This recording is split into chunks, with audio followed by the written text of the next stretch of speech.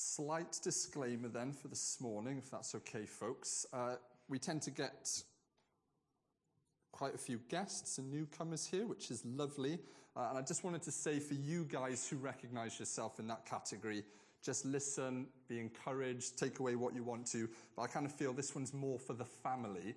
If you recognize yourself as someone who is part of us, you're a hoper. Hope Church is your family, your brothers and sisters, and you're plugged in and connected to us, and we recognize you in that sense. This is for you guys. So if you're a guest or a visitor, just be encouraged. But this is mostly for those of us who are brothers and sisters. And also, just to say age, this is not something that's just for those who are established in families. This applies to you students. This applies to people who are single or married. This applies to those who are just starting out in their career, and you'll see where I'm going with this, or whatever work it might be for you, and those who are fully, established or going on, whatever. It doesn't matter. This crosses all of those boundaries, if that's okay. So this morning, I'd just like us to pause from our usual journey, which, if you've been with us for a little bit now, we've been traveling through with the Apostle John and his gospel, the fourth gospel of John. Just want to put a little pin in that just for this morning and just give us a reminder of the importance of generous giving. So you've obviously heard about Alex and Dima, for example, and received that call to give and to be generous towards our mission together. It's not Alex and Dima's mission, it's Hope Church's mission, which they are flagging, which they are representing, which we are sending them out to be ambassadors for the gospel, for the kingdom, but on behalf of Hope Church. And just how important it is to remember to continually be cultivating that culture of generous giving as we go on as a family. More specifically then, for us to receive afresh, as I've said, just how crucial it is to continually cultivate a spirit among us of generosity, of generous giving. And fair enough, by all means, you might be thinking, what an inappropriate time to bring up or to preach on such a topic like this. So we've poured so much of our money already into this building, and just this week, if you're on Facebook in particular, you would have seen the progress we've made. One of our own octogenarians, he's not in this gathering, so I can say that, has been laying our carpet down. It looks beautiful just out there on the foyer, and different things, the petit room being finished. We've seen the results that our generous giving has produced, the fruit of it in this building. But it's been over a few years. We've been pouring generously into the building. We've recently sent funds to our Malawian churches who experienced Storm Freddy and the floods there. Rich, you might remember last Sunday, gave us a bit of an update. He showed us some pictures just to see what our money has practically purchased for them, all the aid, all the provisions that they need as churches connected to us go and help those who are in need, devastatingly out there. And then not just a few weeks ago as well, it was mentioned, you might remember this, our increased step of faith to rise our giving in expectation by 8%. So if you're not a financial person, you may have just let that wash over you. You just know, okay, maybe I need to consider prayerfully to give more. But that's not a humongous leap, but it is a big enough leap that there's an element of faith in that. So we're hearing all these different things we've been giving, we've been being generous towards, and you might be just thinking, give us a break. Give us a rest, help us to chill out and collect ourselves for a season. But I think it's at times such as these when we feel we have given so much already and deserve that break, that we can fall prey to a lapse in our spirits towards generosity. That's when perhaps the enemy can creep in and whisper. Perhaps that's when our flesh can just take over. Perhaps that's just when we're like, no, I'm just going to look after number one for a season. I'm just going to look to me, my interests and my needs for a season. But these are the moments when we need to go on excelling in the grace of giving. When we feel like this, or when we think that way, those are the moments we need to go on excelling in the grace of giving that God has given us. And that's what I'd like us to look at then from God's words this morning, how we can excel in the grace of giving. And we're going to do that by looking at a situation Paul was experiencing that we read in 2 Corinthians. It'll appear on the screen, but if you want to read it in your Bibles, it's 2 Corinthians chapter 8, verses 1 to 9. Let me just read what we see Paul's situation here. So this is the Apostle Paul writing to the church in Corinth. And now, brothers and sisters, we want you to know about the grace that God has given the Macedonian churches. Out of the most severe trial, their overflowing joy and their extreme poverty welled up in rich generosity. For I testify that they gave as much as they were able, and even beyond their ability, entirely of their own. They urgently pleaded with us for the privilege of sharing in this service to the saints. And they did not do as we expected. And then to us in keeping, and they did not do as we expected, but they gave themselves first to the Lord and then to us in keeping with God's will. So we urged Titus, since he had earlier made a beginning, to bring also to completion this act of grace on your part. But just as you excel in everything, in faith, in speech, in knowledge, in complete earnestness, and in your love for us, see that you also excel in this grace of giving. I am not commanding you, but I want to test the sincerity of your love by comparing it with the earnestness of others. For you know the grace of our Lord Jesus Christ, that though he was rich, yet for your sakes he became poor, so that through his poverty you might become rich. So 4 things I just want us to look at this morning. First of all, how giving is best expressed willingly, not forcefully. Secondly, giving is rooted in grace. Thirdly, giving reflects something of the gospel. And lastly, what does God's grace then enable us to excel in exactly? So firstly, then, let's look at how giving is best expressed willingly and not forcefully. As the New Testament records then, the good news of God's grace burst onto the scene in Jerusalem. Paul, when he was writing 2 Corinthians, was writing in the not too distant future, since all the events that were recorded in the Gospels happened. All of those historical events to do with Jesus Christ, his birth, his life, his death, his resurrection, and then the birth of the church we now encompass together all these years later.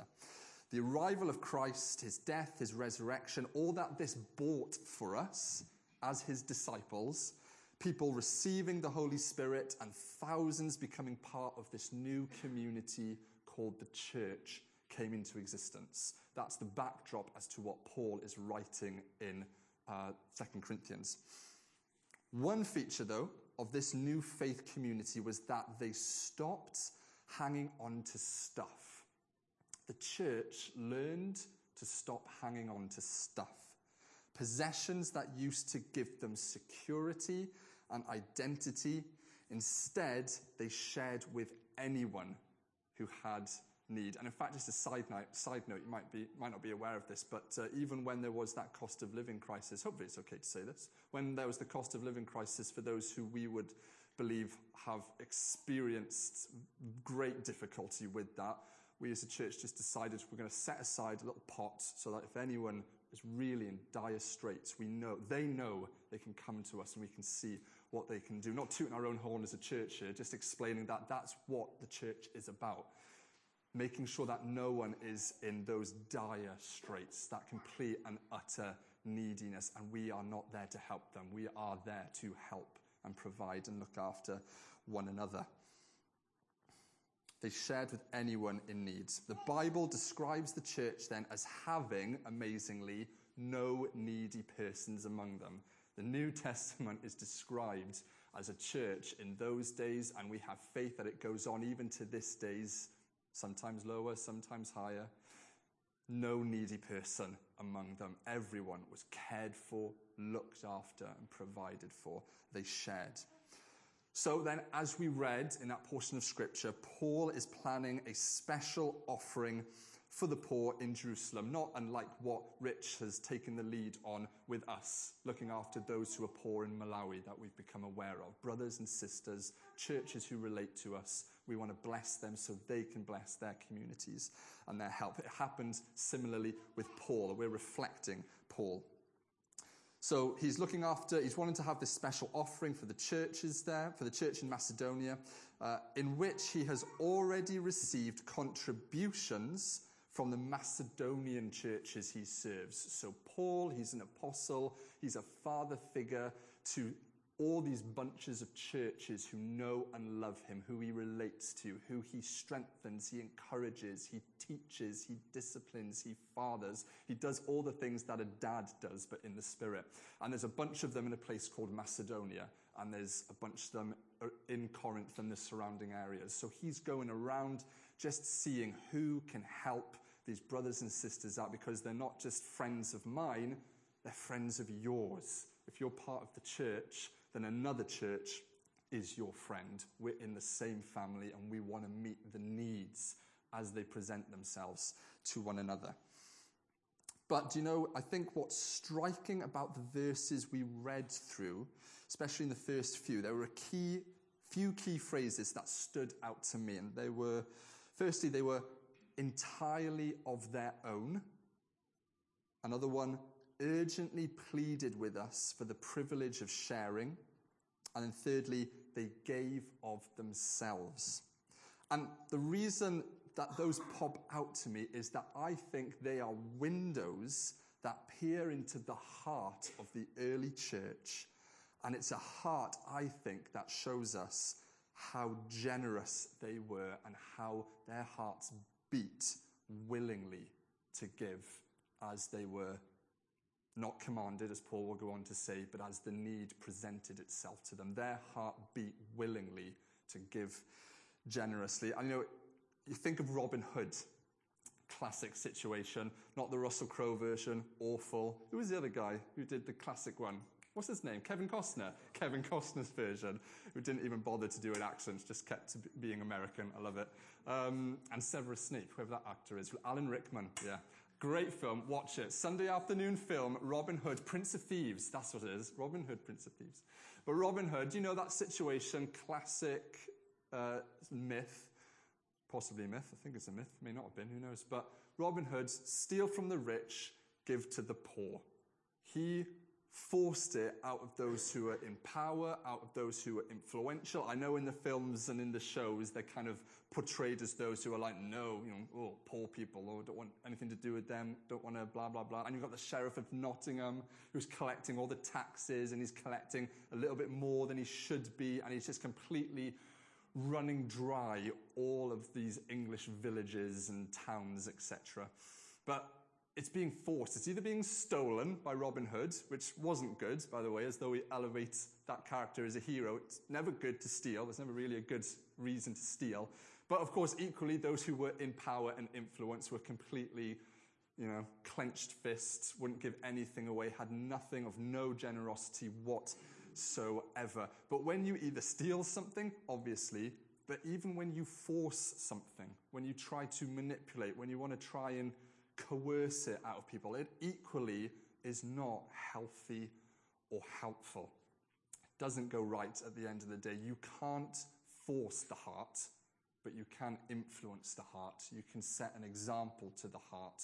I think forcing something of our willingness completely destroys the ability to willingly want to give.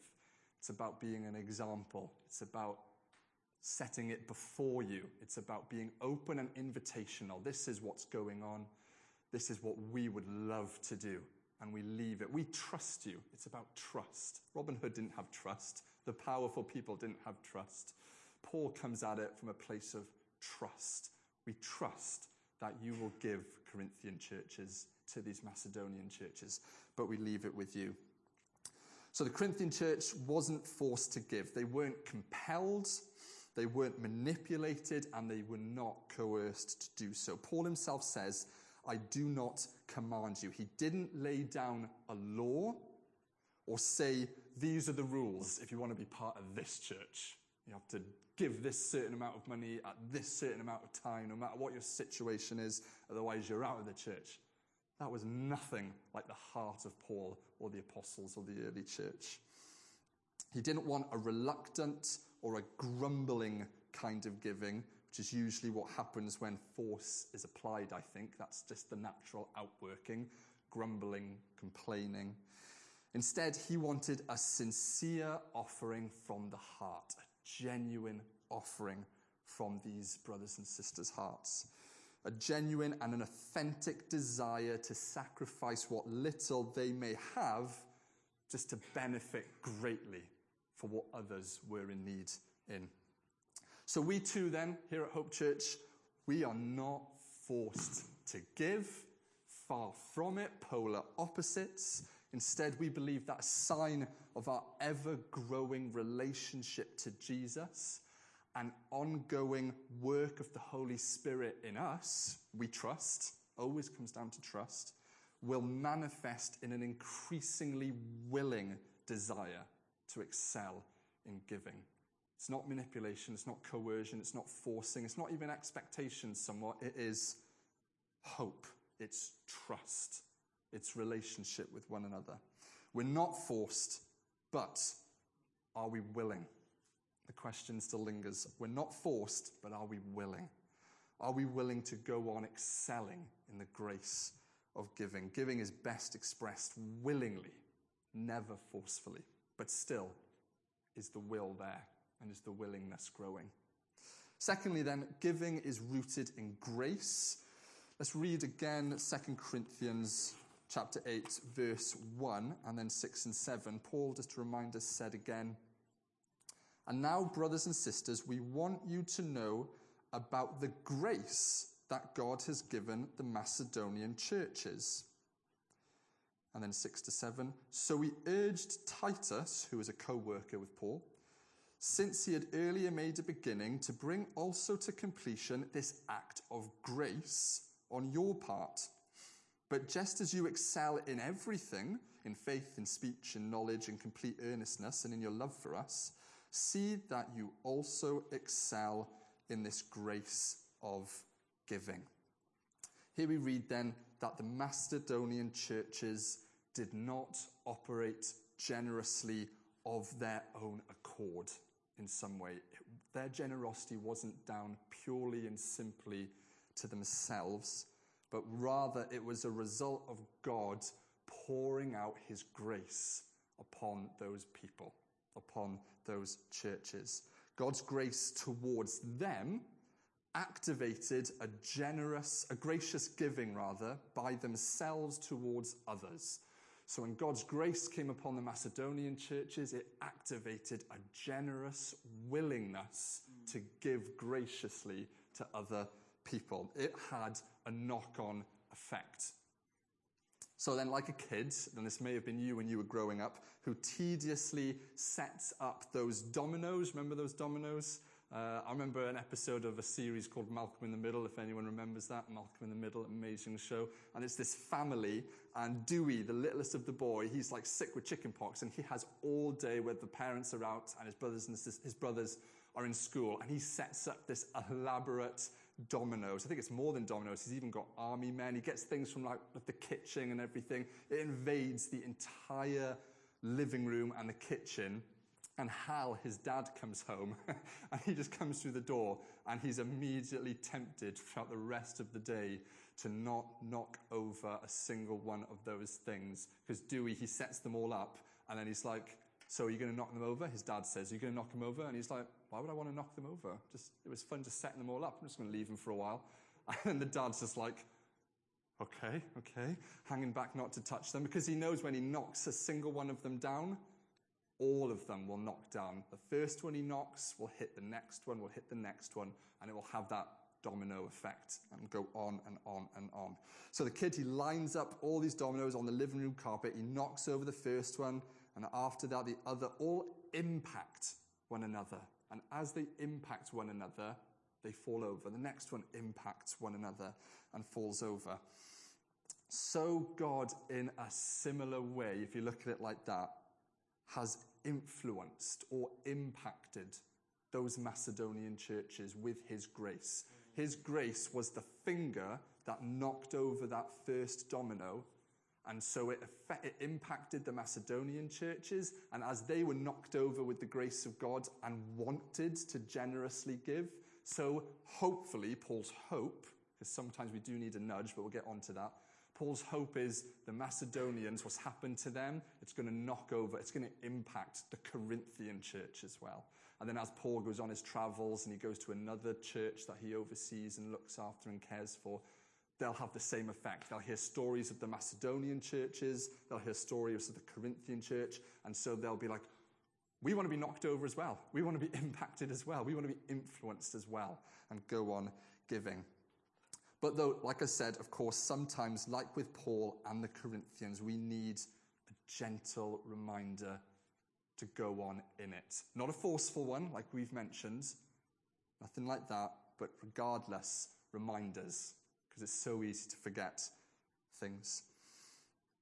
Our generous culture shouldn't be circumstantial, but part of our identity. Let me say that again. Our generous culture that we're building here at Hope Church shouldn't be circumstantial. It should be part of our identity. It should just be who we are, because it's who we are, because it's who we are. But our circumstances, rightly so, may influence how much we give.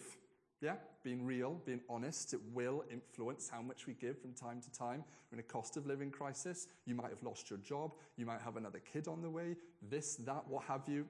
It changes. It influences you. So we are filled, thankfully, with the Spirit of God who fills us with wisdom and discernment and friends so we can talk about stuff. And it affects how often we give as well, perhaps even. But circumstances mustn't dictate our desire and our ability to be generous. That's our identity. It's just who we are. So circumstances are to be taken into consideration, but they should never influence our identity, our just natural spirit. We just want to be generous. We might not always be able to, maybe, perhaps, on the rare occasion, I'd like to say, whatever that looks like for you personally. But the attitude, the spirit, very much as we grow to know Jesus more and more is, but I can't wait to really be able to. I can't wait to, give so much more than I already am given. I can't wait to give so much more often than I'm already given. And God will make a way for that. That should be the identity. That should be the spirit of us, rather than being dictated by circumstances or your environment or what's going on in your life, etc. So God's grace helps us to be gracious towards ourselves. We need to be gracious towards ourselves. We can't beat ourselves up black and blue. Can't beat ourselves with a rod saying, I'm not giving enough, or somehow I know how much this person's giving and that's just not my situation. I feel guilt, I feel condemnation. None of that is ridiculous. That has no place in you or in our church or anything like that. But we do have God's grace to wisely reflect on our lives and our situations while knowing, yes, but I want to give. I want to continue giving all that I can and all that I am. We know what we legitimately need, and there's a difference between what we want and what we need. It's good what Jim said to remind us that even though it really does feel like it, and it's absolutely true, we live our own lives. So we have to live in our own lives. So if we're experiencing a hardship or a difficulty, then it is a hardship and it is a difficulty because it's your experience. But Jim is right to remind us we're one of the most affluent, wealthiest countries in the world when you compare it to Malawi, or when you compare it to some other country that they can't even afford to wear a jumper that I'm wearing now, or what have you. It's just a refreshing reminder, I think, a sobering reminder. So we need to be gracious to ourselves, absolutely, but in order that we can be gracious towards other people as well. Our generous culture should be rooted in grace and not in circumstances. Paul describes then the Macedonians as giving beyond their ability. Although we don't live under the Old Testament law that demanded a certain percentage, we do live with discipline and faith. The discipline of giving regularly and the faith to excel in it more and more from time to time. And it's a good principle anyway. It's a good principle, it's a good practice, it's a good guideline. But we get the privilege as the New Testament church to be more than what the Old Testament Israel was like. We get to give more than they had to give. And that's a privilege, and that's a joy. It's a delight to be able to do that. So we don't live under compulsion, but we do live with discipline and with faith as well. It takes God's grace then to liberate us from clinging to money. His grace sets us free from putting our needs first. Grace empowers us to say no to greed and self-interest and say yes to generosity and the interest of other people. Paul is definitely impressed with the Macedonians. He is impressed with them. They exceeded his expectation, he wrote to the Corinthians. They exceeded our expectations. However, he's more impressed with God's grace. Their generous giving didn't ultimately point Paul towards how great the Macedonians were. It pointed Paul to how great God is. That he poured out his grace on them and activated them, enabled them to give generously. Our culture of giving must be rooted in grace, supplemented by self-discipline and faith. And so therefore are we rooted in grace so we can excel in giving more and more. Then the next thing, giving reflects the gospel. Let's read again what Paul said in verse 9 quickly. For you know of the grace of our Lord Jesus Christ, that though he was rich, yet for your sakes he became poor, so that you through his poverty might become rich. It's only a brief sentence, but in that sentence, Paul reminded the Corinthians of what Christ had done for them, so that they would be inspired and motivated to do likewise for others. Out of his grace, Jesus became poor so we could become rich. Before his incarnation, when Jesus became a man, put on flesh and blood, when he took on human flesh, Jesus was rich in all things. Everything was made by him, everything was made through him, and everything was made for him. He owned everything. All things were his because he is God. Jesus is God. Everything is under his ownership. He was rich and possessed all things. He was the creator of it all. Jesus is wealthy in joy, glory, worship, honor, righteousness, perfection, among an inexhaustible amount of other things as well. He didn't need anything, but for our sakes, he became humble and was born as a man into poverty, into dire straits. Not only material poverty, but in one way, spiritual poverty. He left the intimate presence of God his Father in the glory of the kingdom to put on a weak, frail, and fallen nature. He never sinned, don't get us wrong, he never sinned, but he did experience the limitations of sinful humanity as he was tempted. And what was his most impoverished experience throughout his life, as we read the Gospels? To die a criminal's death, mocked by his enemies, abandoned by his friends, disbelieved by his family, forsaken by God, and having his anger poured out on him for the sins of the world, enduring the condemnation of our sins and our punishment in hell even. Naked, bloodied, bruised, Jesus was the poorest man who ever lived in that moment when he died on the cross for us. And all of that so we could be rich. He did all of that so we could be rich. All of that so we could experience what a guy called Martin Luther in the medieval times, a German guy, all of that so we could experience something called the beautiful exchange. The beautiful exchange, where we and our impoverished, dirty rags of sin were taken off of us by Jesus, and he graciously gave us his rich, clean clothes of righteousness. We got what Jesus had, Jesus got what we had, and we switched because of his grace. So Jesus died for us in our place. So very lastly, because I know the kids are in, lastly, what does God's grace then enable us to excel in? Just a couple of things here. Firstly, we can excel at giving ourselves to God. Verse 5 says, the Macedonians exceeded our expectations. They gave first of all of themselves to the Lord. They gave themselves to God first. A true response to God's grace is to give ourselves to the Lord first. They gave themselves, and all they had to do was look to Jesus. Let's do likewise. God doesn't want our money alone.